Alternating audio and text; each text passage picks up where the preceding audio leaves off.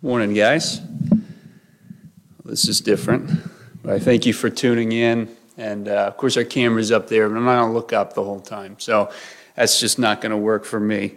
We thank you for joining us. And, it had been my plan to provide a short update on me and my family's condition. Many of you guys know that we tested positive, and there's going to be much more about that at the end in terms of an update and a way forward for LCF. I can share with you personally, I'm off isolation.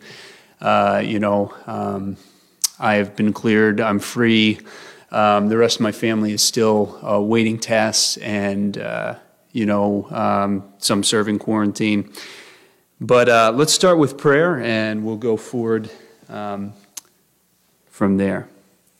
Father, we thank you for your word, Lord, and we thank you for its relevance to all the issues we face in life. Lord, provide a way forward through the complexity and the confusion, the fear, the hysterics, Lord, a way of good common sense, Lord, and a way of love. Lord, give us understanding and wisdom to act with love. So, Father, we ask that you bless this time, and, I hope everyone that is tuning in or that is going to watch this will open their own Bible, set forth your word before their eyes, and follow along with me so that this is not just a pitch, it's not another opinion, but we together can look at your word and see what it says for ourselves. We can wrestle with what you say to us and how we ought to be living in these perilous times. Pray this in your name. Amen. I've already shared a little bit, like I said, at the end, I will kind of give an update on our condition as a family. But I know if I do that now, I'll get some people that tune in, hear what they want to hear, and peace out before the Word of God is ever shared. Through the last probably 2 weeks, I've been wrestling with some things, and I think it's been right to wrestle with them. And let me just get straight to the point. When I find myself wondering, what's the wise thing to do? Often in my life, I realize very quickly, this is good when this happens. I realize that I lack wisdom. Like, I don't have it. And so, Scripture tells me what to do. In James, we're told, if any of you lacks wisdom, that's going to happen to us. Let him or her ask of God, who gives to all liberally, freely, and without reproach, and it will be given to him. That's a huge promise, guys, because I'm a man that lacks wisdom. But I know that if I ask God, he will freely and without condescension, he won't look down on me for asking. He will supply what I need. And I would just like to share with you that I believe that he has led me to a wise place, and he has given me wisdom from his word as we look at the current state of I hate to be issue focused, right? We tend to avoid just these big issues here because we want to teach God's word in simplicity and truth, but sometimes we are confronted with issues in the church, issues that have to be addressed, and that we should not deviate from the word to focus on, but look to the word to provide us with guidance through complex situations. So I'd just ask you to join us in Romans chapter 13, verse 8, as we work through a very difficult and divisive and contentious issue in the church and in our communities right now. Romans 13:8 says this, "Owe no one anything except to love one another. For he who loves another has fulfilled the law." When the Lord rescued me from my sin and gave me a new life. I was born again. Not something I accomplished for myself or a club I joined, but an offer from him to me, power from him to me to set me free from sin. I was put in a wide place of freedom and liberty, but we are reminded by Paul in Romans that we do still owe something to one another. Yes, we've been set free from the debt of sin and the consequences of sin, but we still do owe each other something, and that is love. And so there is a way of life where we are to live in love, even in areas of disagreement, even in areas of contention or differences of opinion. And that's what Paul is going to lay out for us as Christians. Now, if you're not a Christian and you're watching this, much of this will not make sense to you. These are spiritual principles. And if you are, and you've been a Christian a long time, especially as an American, you understand that we have rights and liberties as citizens, but we also have a responsibility as Christians to the obedience of God's word when it supersedes our rights and liberties. And we're going to talk a little bit more about that because Paul lays it out, I believe, so well.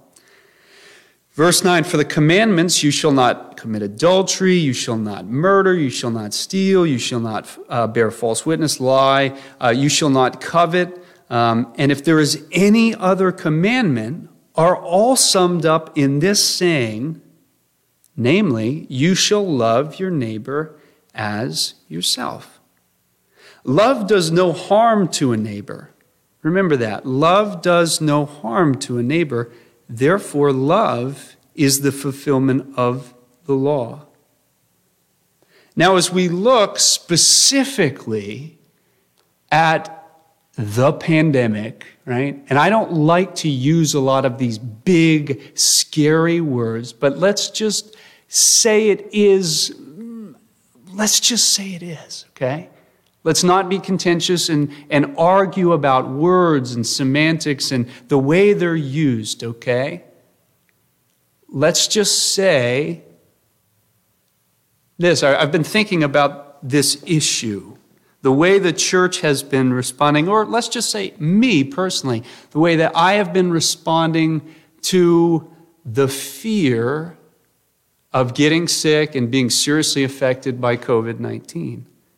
That fear is real. It's out there. I'm not saying the situation is necessarily as dire as people make it out to be. That is an issue of debate, and that's not what I'm going to do here. I'm not going to talk about whether masks work, whether masks don't work. I'm not going to talk about how bad it actually is or how not bad it actually is. What I want to focus on is that people are, in fact, afraid. Christians and otherwise. And there are many ways we can go about dealing with fear. One is, trust me, there's nothing to be afraid of. Just buck up and move on. And I don't believe that that is an effective way in our community to go forward. That's as if, and this, to my shame, I've struggled with this. You know, my 5-year-old Adelie is scared of the dark. You know, and there are times that she has nightmares at night and she wakes up and she's crying. And I go in her room, you know, and I'm, tired and I want to go back to bed and say, what's wrong? And she says, I had a scary dream. And if I look at my 5-year-old little girl and just say, hey, it's just a dream, go back to bed, there's nothing to be afraid of, stop crying, see you later, and walk back out, I've failed her as a dad. You know, sometimes I need to stoop to her level and say, oh, honey, I'm so sorry. That must have been scary for you. But God is with you. And instead of just pushing her fear, like acting like, you're just so afraid and you just need to grow up and be big like me, to meet her in her fear and minister to her there where I have opportunity is wise because she's 5, because she really is afraid. And I can remember in a similar situation, struggling, I think it was with Judah. I really didn't want Judah to have a nightlight, but he was scared of the dark as a little kid. Now, he can go without one now. We don't want him to be dependent on these things, but I can remember, as a consequence for getting out of bed, taking his nightlight from him and him just freaking out. Because for him, it was real. And I was unwilling to meet him in the reality of his fear. The Bible says a lot about fear. It tells me that there are times that we're going to be overwhelmed, and that when we are overwhelmed, the Lord wants to lead us to a rock that's higher than ourselves.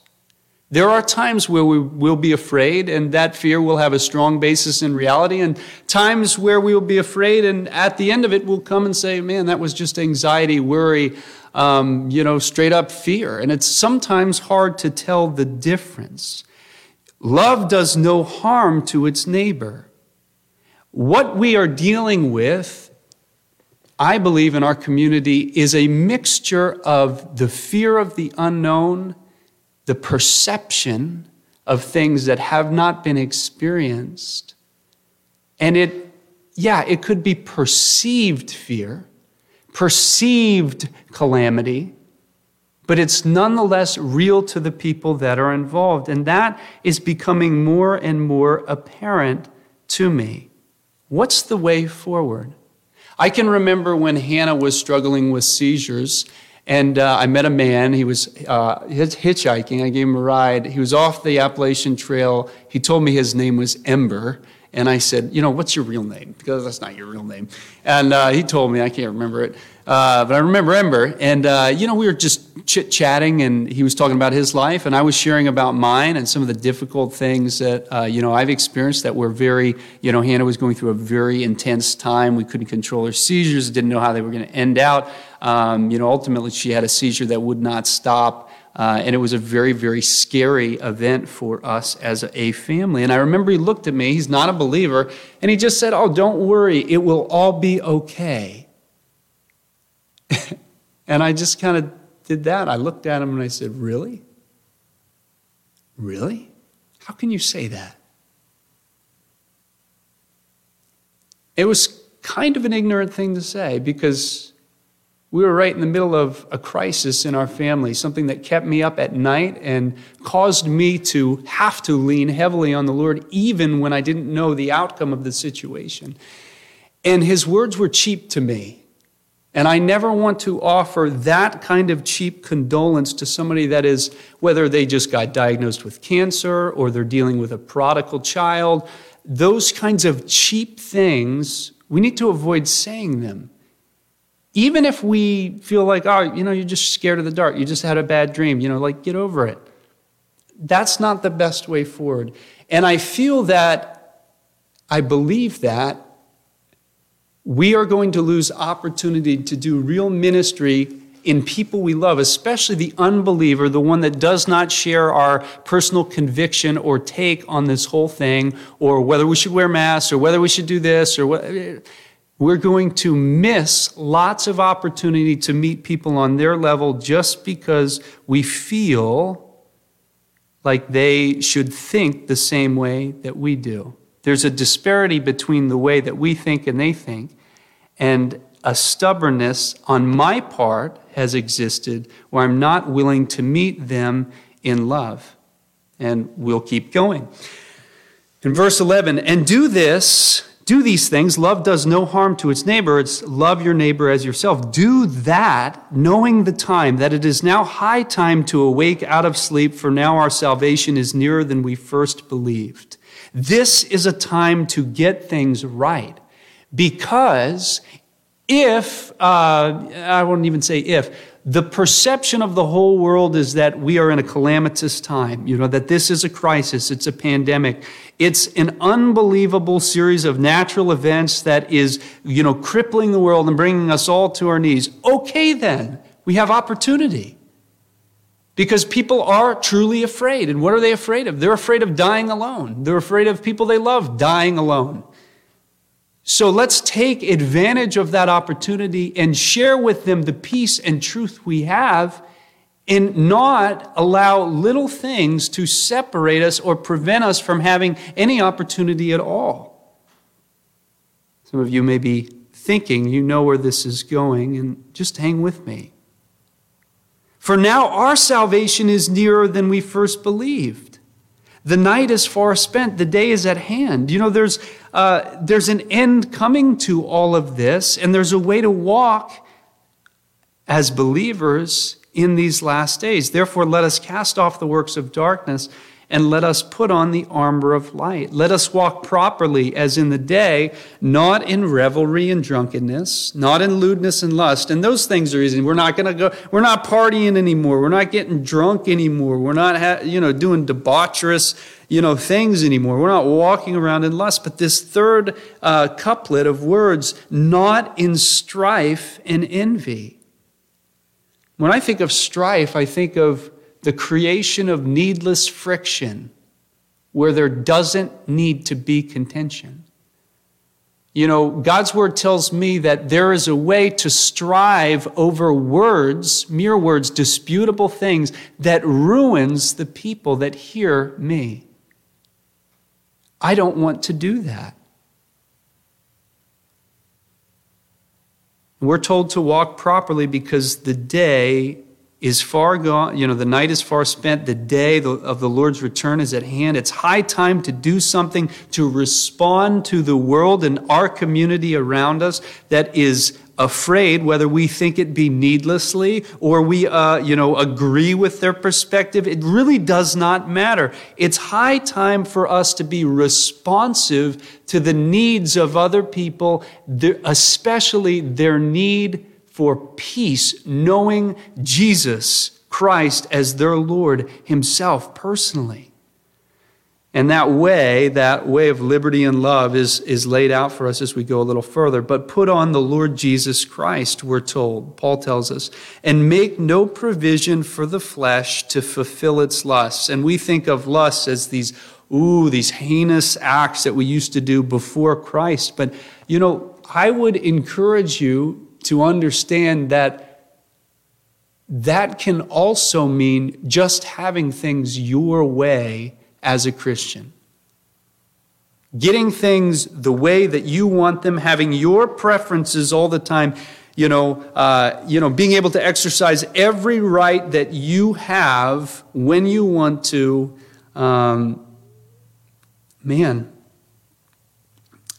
We're not supposed to live that way. We're not supposed to live that way. So as we go forward, I just want you to kind of just listen closely. And some of you are going to really wrestle with what I have to say. And I hear you. I've been wrestling through this stuff myself. 14 verse 1, receive one who is weak in the faith, but not to disputes over doubtful things. Let's just read that again. Receive one who is weak in the faith, but not to disputes over doubtful things. Paul is going to lay out that people, even within the church, let alone the greater community, those that are believers and unbelievers, are going to see things differently at times, and that those things that they see differently are not always moral issues. I think much of what the church is struggling with right now in terms of our response to this pandemic has to do with disputable things that people see different ways, gray areas. And it tells me, Paul says, here, it's the word on the page, guys, that we are to receive one who is weak in the faith, one that has a different opinion or way forward, a conviction to do something different than us, not because they're holding us hostage with their ideology. Let me give you an example. If somebody came to me and said, hey, I believe that Sundays are days where we cannot work. That is just a principle that I see clearly in the Bible. We are to rest. Therefore, I want you to start teaching, Sam, from the front that anyone who works or is scheduled to work on a Sunday is doing something sinful. I would say, no way, you're not going to take me hostage with your personal conviction. I don't disagree with that for you, and you should live that out before the Lord. But I am not going to take your view and push that on everyone else. Okay? I would not do that over a doubtful thing. I'm not going to be held hostage in that way. Hang on, because you might think you know where I'm going with all of this. And I suspect that perhaps you don't. For one believes he may eat all things, but he who is weak eats only vegetables. So in their day, coming from a variety of backgrounds, Paul is writing to those coming out of a Roman culture, those Jews around them, many different types of people, and they had many different types of views on what they could eat and what they could not eat. And that might sound strange. Some in their culture had grown up where meat was sacrificed to idols, and it had the connotation to them. There were sexualized practices at their feasts. They felt so very uncomfortable to be eating meat, and so they just could not in good conscience continue that after coming to Christ. And there were believers that looked on those people and said, boy, that is so weird. Why can't they eat meat? There's nothing wrong with meat. And Paul says this, let not him who eats despise him who does not eat. You might think it's weird and dumb that somebody thinks a mask will protect them from the coronavirus. You might despise them, thinking that if they really were not afraid, if they really had faith, they would not be wearing a mask and believing that it would protect them from a sickness that we cannot see. And that is where we're going to focus our time and attention. I hate talking about specific issues, but this needs to be addressed. Let not him who eats despise him who does not eat. And let not him who does not eat judge him who eats, for God has received him. Notice that Paul does not say either is doing something wrong. He's saying they're both doing something right. They are both living by their conviction. To one person, wearing a mask is their personal conviction that it is a reasonable thing to do in light of the unknown of what's going on around us. Having had, a positive case of coronavirus and, needing to go get a prescription and needing to go at one point to the hospital because, I was struggling to breathe, could not stop coughing. That was asthma related for me, not something that's really a common symptom for others. But I didn't look at the people that put on their masks when they came into contact with me, those nurses and workers, and say, oh boy, you're just so afraid. I thought what they did was reasonable, considering I was positive, right? But there are some of us that will despise those who wear a mask as if we know just that they're full of fear and they should just get over it.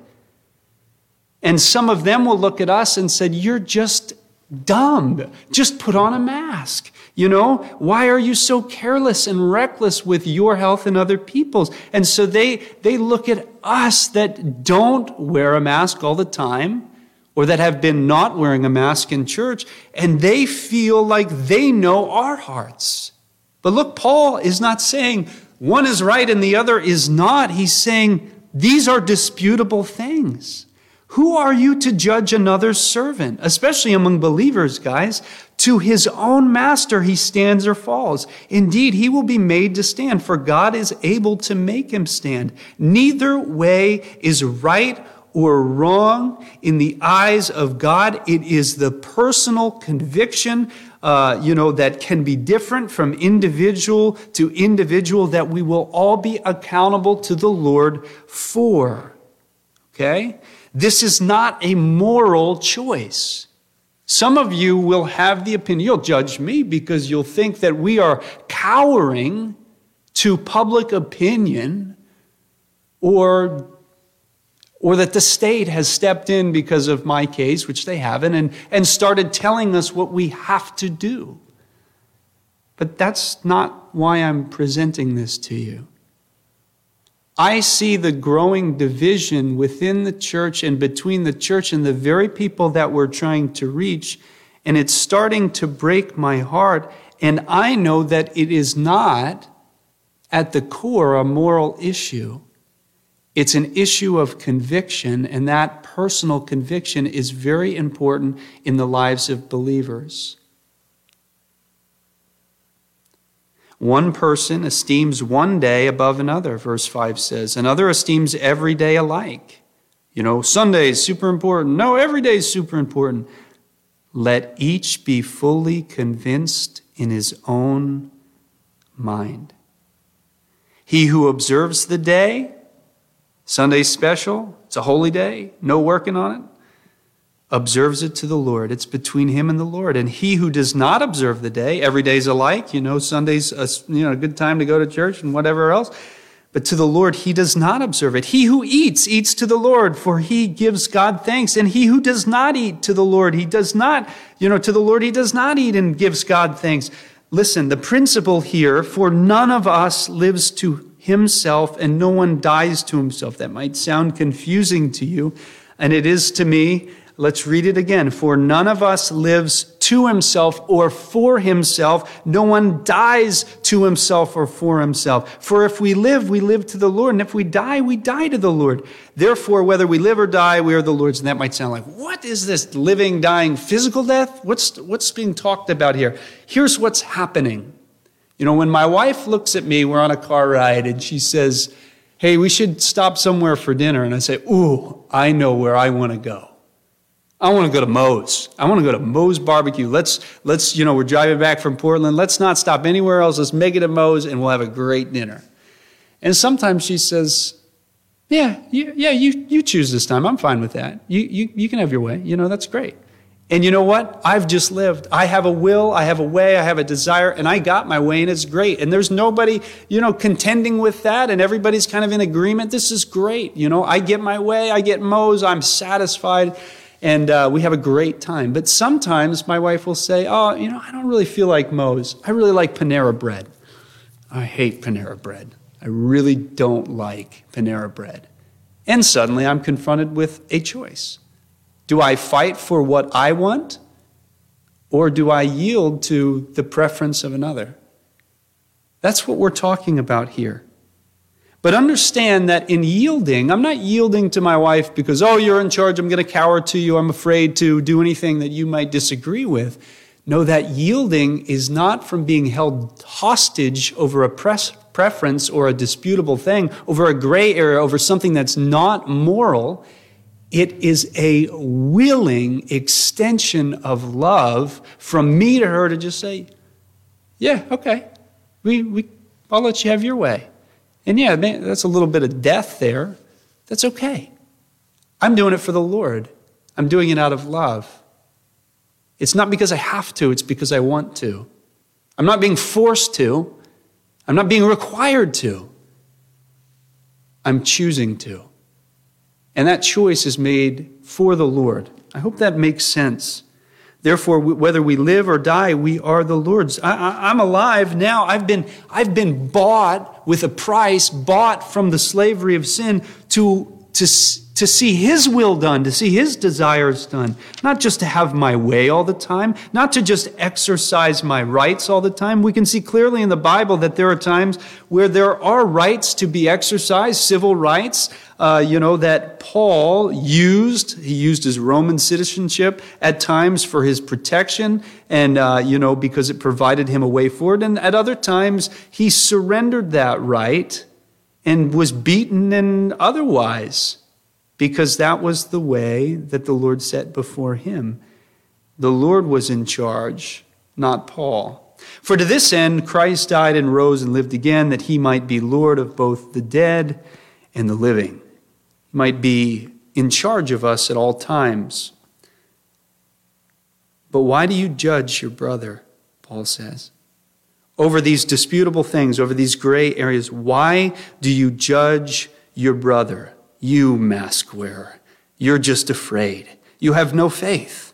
Why don't you trust God like us? This is all silly. This is nothing. No one's going to get it. It's not real. It's all a hoax. Okay, you're judging your brother. You're judging your brother in Christ, your sister in Christ. Or on the other side, why do you show contempt for your brother?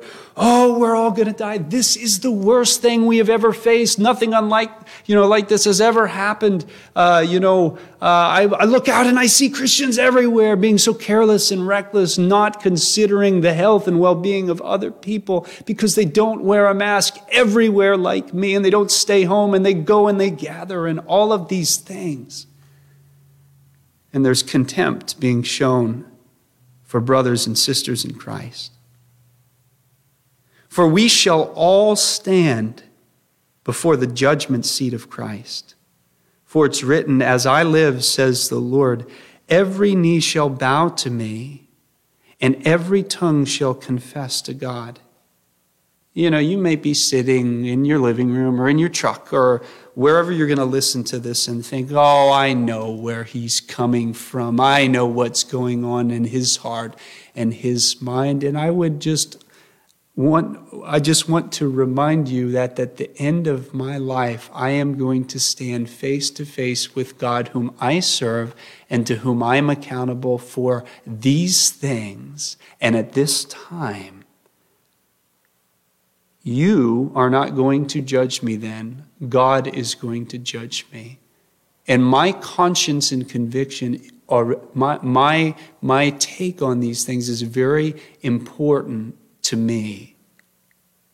You may disagree with it, but I ask that you don't show judgment or contempt for what is going on in my heart. And I hope not to show you judgment or contempt regarding your strong personal convictions, as long as we don't, I'm not saying that we should ignore moral issues or that we should, accept things in the church which the Bible says are clearly wrong. This is, in my opinion, for most of us, a gray area. So then each of us shall give account of himself to God. Therefore, very important, kind of the point, guys, let us not judge one another any longer, but rather resolve this, Paul says, not to put a stumbling block or a cause to fall in our brothers or our sisters' way. And let me just share what that means to me. As both a dad, a person that's part of this community in Lincoln, and a pastor of a church. What that means to me is that I am going to stand before the Lord and give account personally for my decisions and how they affected other people during this time. Here's what I see. Okay? Things have, whether you agree with it or not, this is my conviction, they have gotten a little more serious. For many of us, my family and me are the first real people they know that have had COVID-19. And they've begun to realize that Lincoln is, and people around here are just as susceptible as people anywhere else. You may not believe everything you see in the media, and I would commend you for that. I'm not sure I believe everything that I see, but I can tell you this, it's not all made up everywhere, and every situation is just a hoax and fraudulent. I don't know what to believe sometimes, but here's what I see happening in our church. The community around us is very afraid, and they are starting to perceive, and this is not true, but it is their perception. They perceive that because we don't wear masks in church, that we don't care about them. And that very real perception to them is starting to cause problems within our field of ministry. What I mean is that there are people that outside of the church that are starting to tell those family members that do come here and worship here that as long as we are not wearing masks, they need to stay away from them because they perceive that the risk is great. I'm not here to talk or argue about disputable things and how, safe or unsafe a mask is. What I do know is that there are people with a strong personal conviction that they should be wearing a mask and we should be wearing a mask that are out of fellowship right now and have been out of fellowship for quite some time because, look, some of us aren't willing to do this for a few minutes. We do this other places, right? To go to the store, to go to work, to do a lot of other things, right? But for our brothers and sisters who do not have the same perspective, as us, we will not yield to them because they should just become like us, and they haven't. They've stayed home. In that isolation, we say, we've got to gather, but we're not going to change anything we're doing to enable someone with a strong personal conviction that we should wear a mask. We're not going to do anything to meet them, even in the middle, and we're presenting a stumbling block or a cause to fall in our brother's way. Paul says, don't do that. Don't do that. I have names written in my Bible. Obviously, I can't share them, but there are opportunities that I've had in the community to counsel people, unbelievers. And, an unbelieving teen whose mom says, hey, to meet with my son, I'd like you to wear a mask. And you know what I say? For sure. I get to share the gospel with your son. I just have to wear a mask. Okay, I'll do it. I don't care. Right? The school, GLCA, has a policy of, wearing masks. Students wear masks at all times. They try to do their best, and they've done a great job. And to teach at the school, they ask that I wear a mask. And I don't wear it when I'm teaching because that prevents learning, just like I'm not wearing it now. But I'm going to do what I need to do. We've seen tremendous fruit in that school. We saw 10 kids get baptized. That are part of the school and the church body here. There's been some amazing things that have happened. And I could have started the year and said, hey, no, I'm not going to cower to the government. I'm not going to do, but it's a disputable thing. And ultimately, I love the kids way too much to let this get in the way of doing what God has called me to do, especially now in this time when everybody is afraid and confused and they need the Word of God more than anything. My wife kind of asked me, what will happen if we just don't do nothing? We just continue the course of action. I said, people will become scared and, our numbers will dwindle and there will be people that just don't show up anymore because, we've just judged them and think they're afraid and whatever. And, I don't want to lose the opportunity to gather because we're so stubborn about a piece of fabric and our rights as Americans. There's a time where it's appropriate for me, because of love, even if I don't agree with someone else's perspective, to surrender that right for the greater opportunity, because once somebody stops coming around me because I don't ever wear a mask and they believe wholeheartedly that makes me a risky individual to be around, I am not going to have any more opportunity to share the truth, to share my peace, to share my hope, to share the Word of God, to show them love. I'm not going to have any of that anymore, and it's because of this. It's because of this. For me, my conscience is clear, my conviction is clear, and, the timing for me is clear. Some might say, well, why weren't we wearing masks the whole time? Well, I don't really think it's appropriate to wear a rain jacket unless it's raining, and it hasn't really been raining, but now it's starting to sprinkle, Things have changed a little bit. So, like I said months ago, we're going to try to be responsive to the changes that we see on the ground. And there has been a change in this community. If we'd had church today, I bet we would have had 15 or 20 people show up. Maybe less. Why? Because people know that it's a real thing. And they don't know what to think. They know that at some level it's real and it's a bit scary. So how do we meet people in that fear? Do we just make them think like us or tell them to just stay away until they do? Paul continues on. He says, I know and I am convinced by the Lord Jesus that there is nothing unclean of itself, but to him who considers anything to be unclean, to him it is unclean. Some people are going to have different convictions than you. Yet if your brother is grieved because of your food or your lack of mask, let me just throw that in there, you are no longer walking in love. Do not destroy with your food or with your lack of mask the one for whom Christ died. Notice something very important. The issue is not the issue. The issue is the person and their perception and perspective and their conscious decision, their personal conviction. The issue is not food, whether you can or can't. The issue is not mass, whether you should or shouldn't. It's the person for whom Christ died. And I don't want to see any person that is, even if it was fear, struggling with fear, and even if it was unnecessary, just like Adelie in her dreams or the nightlight or whatever, I don't want to see anybody out of fellowship that we could be reaching and helping and supporting. I don't want to see anybody put away because they won't come and join our perspective and our side. This is the way through divisive issues in the church. Don't destroy one another for whom Christ died.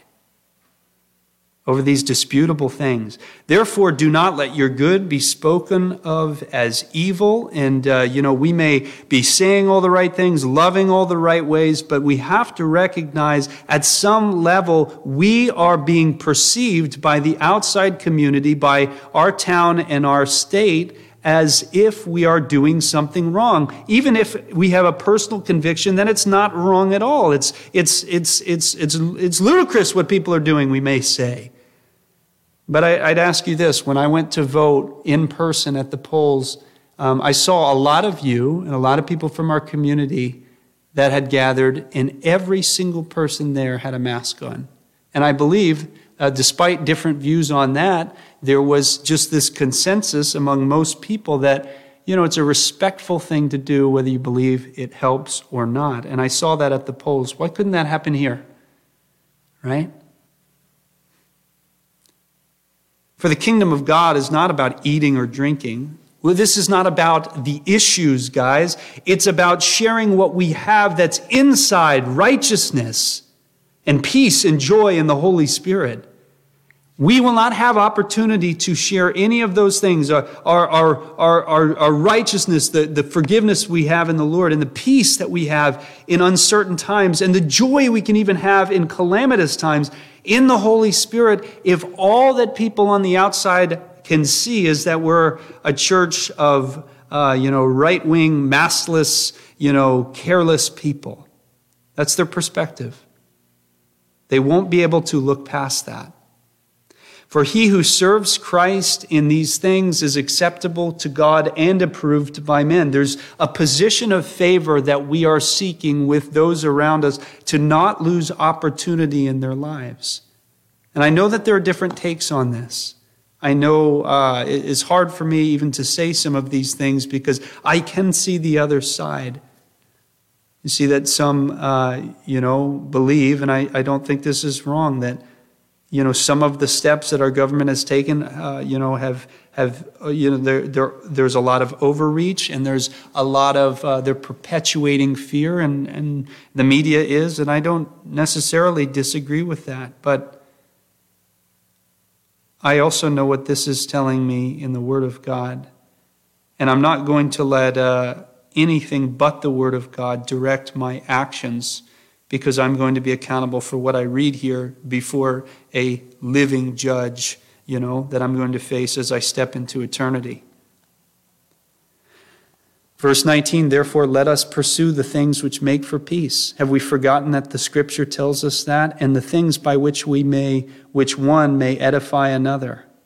Let us pursue the things which make for peace and the things by which one may edify another. That is speaking to the person with, that strong faith, we could say, and I don't have to wear a mask. It's not going to, we'll be all right. What's going to happen is going to happen. Well, pursue the things which make for peace and the way of action which will edify or build up another. Is telling somebody, hey, we're not going to wear masks here, and we're never going to wear masks here, and you can come back when this whole thing's over. Is that really how we should treat a brother or sister in Christ? Do not destroy the work of God for the sake of food. Let me just rephrase that. Do not destroy the work of God for getting your own way and having it your way or getting your preference. Don't destroy what God is doing for the sake of a disputable thing. All things indeed are pure, but it is evil for the man who eats it with offense. That means that there are some people who cannot in good conscience attend a large gathering without wearing a mask, and they have such a strong feeling or conviction about it that they cannot attend here because the rest of us are just so keen on exercising our freedom. It is good neither to eat meat, nor drink wine, nor, and this is how I can know that this applies to any of these disputable areas, do anything by which your brother stumbles or is offended or is made weak. Do you have faith? Have it yourself before God. Happy is he who does not condemn himself in what he approves. Like if you've got great liberty and you don't feel the need, and that's all great for you, you have great faith, But he who doubts is condemned if he eats, because he does not eat from faith, for whatever is not from faith is sin. Some of you, I think I've played the part of like the strong in faith, believer. You should just get over that. That's no big deal. Why can't you see things from my perspective? We can eat whatever we want. We can, worship whenever we want. We can gather however we want. And maybe now I've kind of become the weaker brother, where my personal conviction is started to change because the situation has started to change. And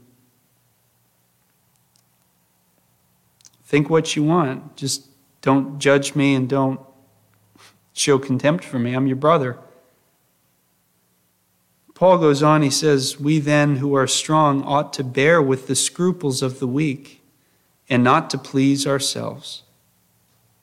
We then who are strong, maybe you're strong and I'm weak, but you are to bear with the scruples.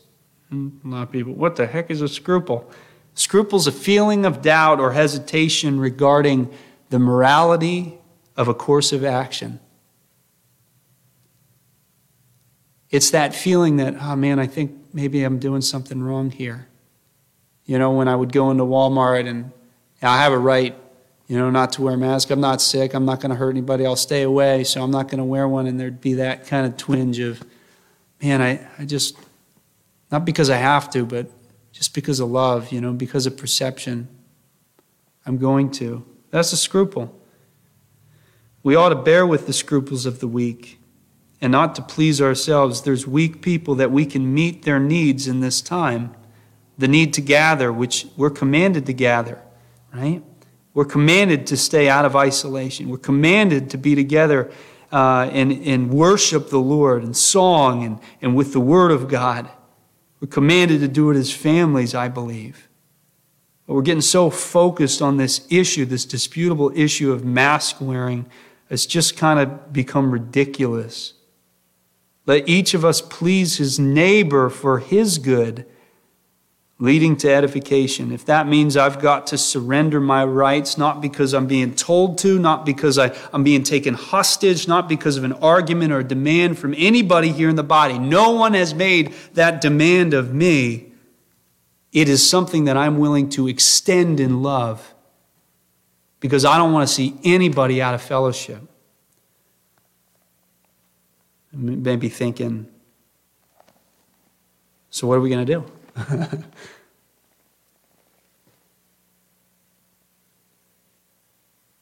A few years ago, me and Jess were standing in a Hannaford supermarket line. It was right before Thanksgiving, and Butterball turkeys, were 79 cents a pound, and they had a little thing on it that said, one per customer, please.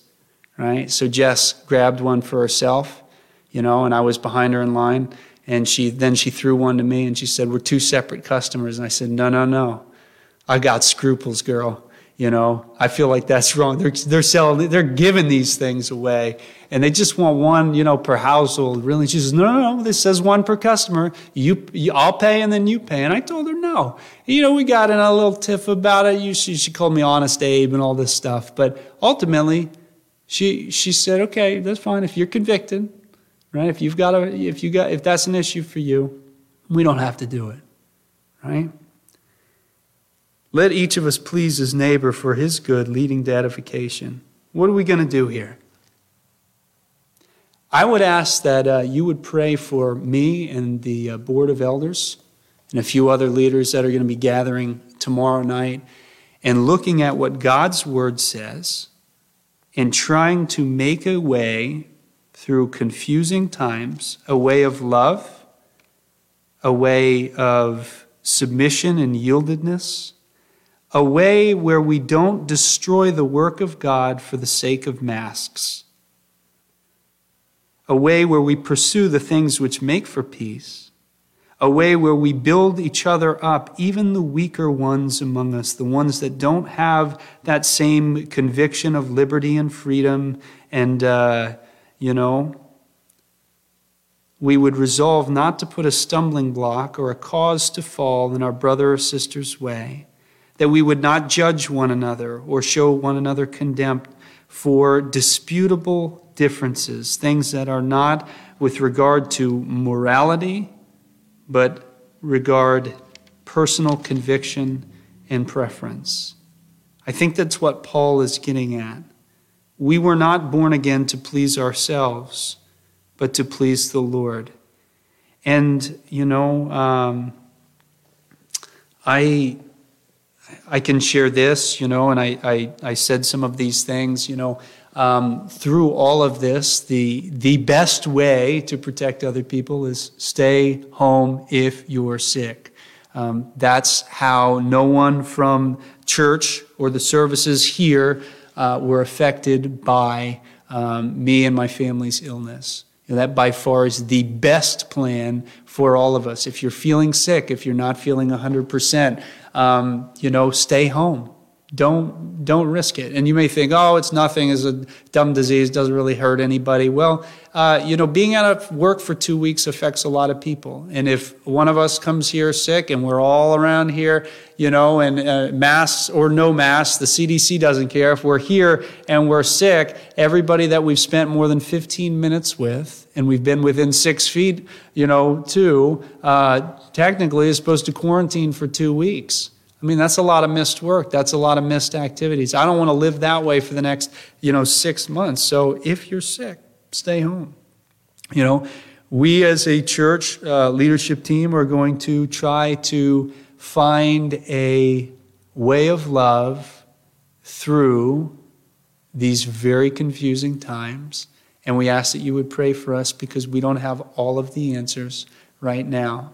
But I do believe that Romans 14 provides a basis or a starting point of action for me personally, as we seek to love not just each other, not just those in the church, but show those that are around us that we still, care about them, even if we don't agree with them.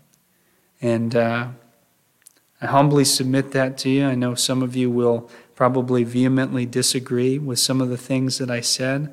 And I would ask you to spend time alone in Romans 14 and many of the other places in Scripture where it deals with these things.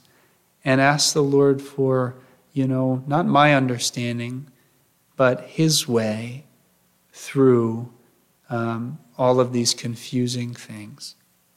God, we pray that you would help us.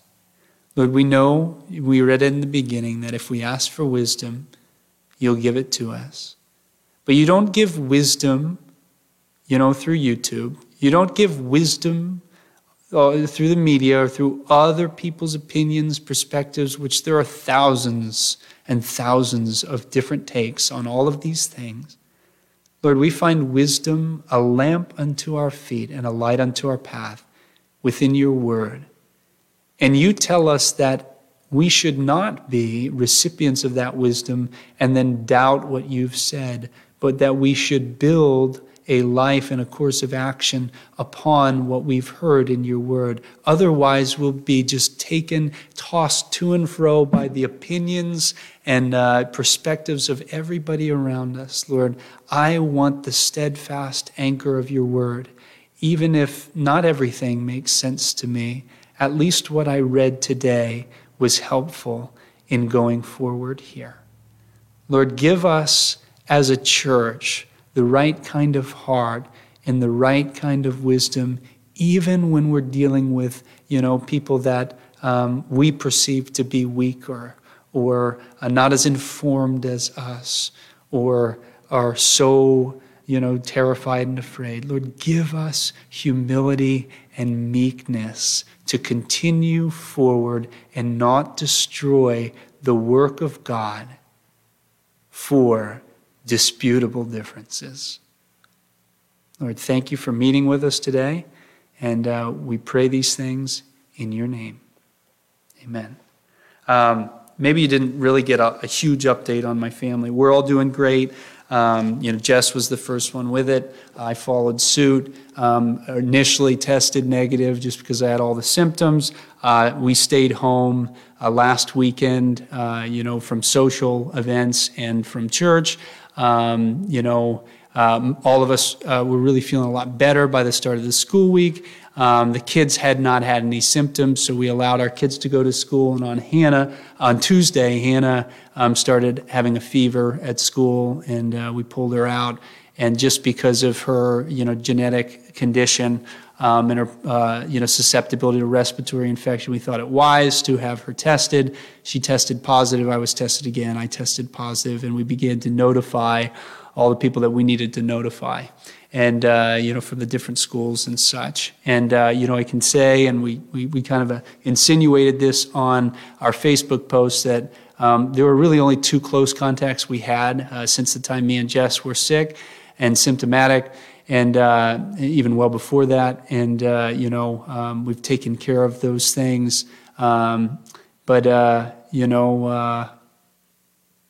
we're doing well as a family, and like I said, I'm off isolation, and the rest will soon be. And pray for us as a church and as a family and as leaders as we make some decisions over the next few days to enable us to continue to do what God has called us to do. And I would expect, a post or a video or some update Monday night or Tuesday regarding, this week's gathering on Thursday, our midweek, and next Sunday. We won't keep you guys in the dark, but thanks for joining us. God bless you.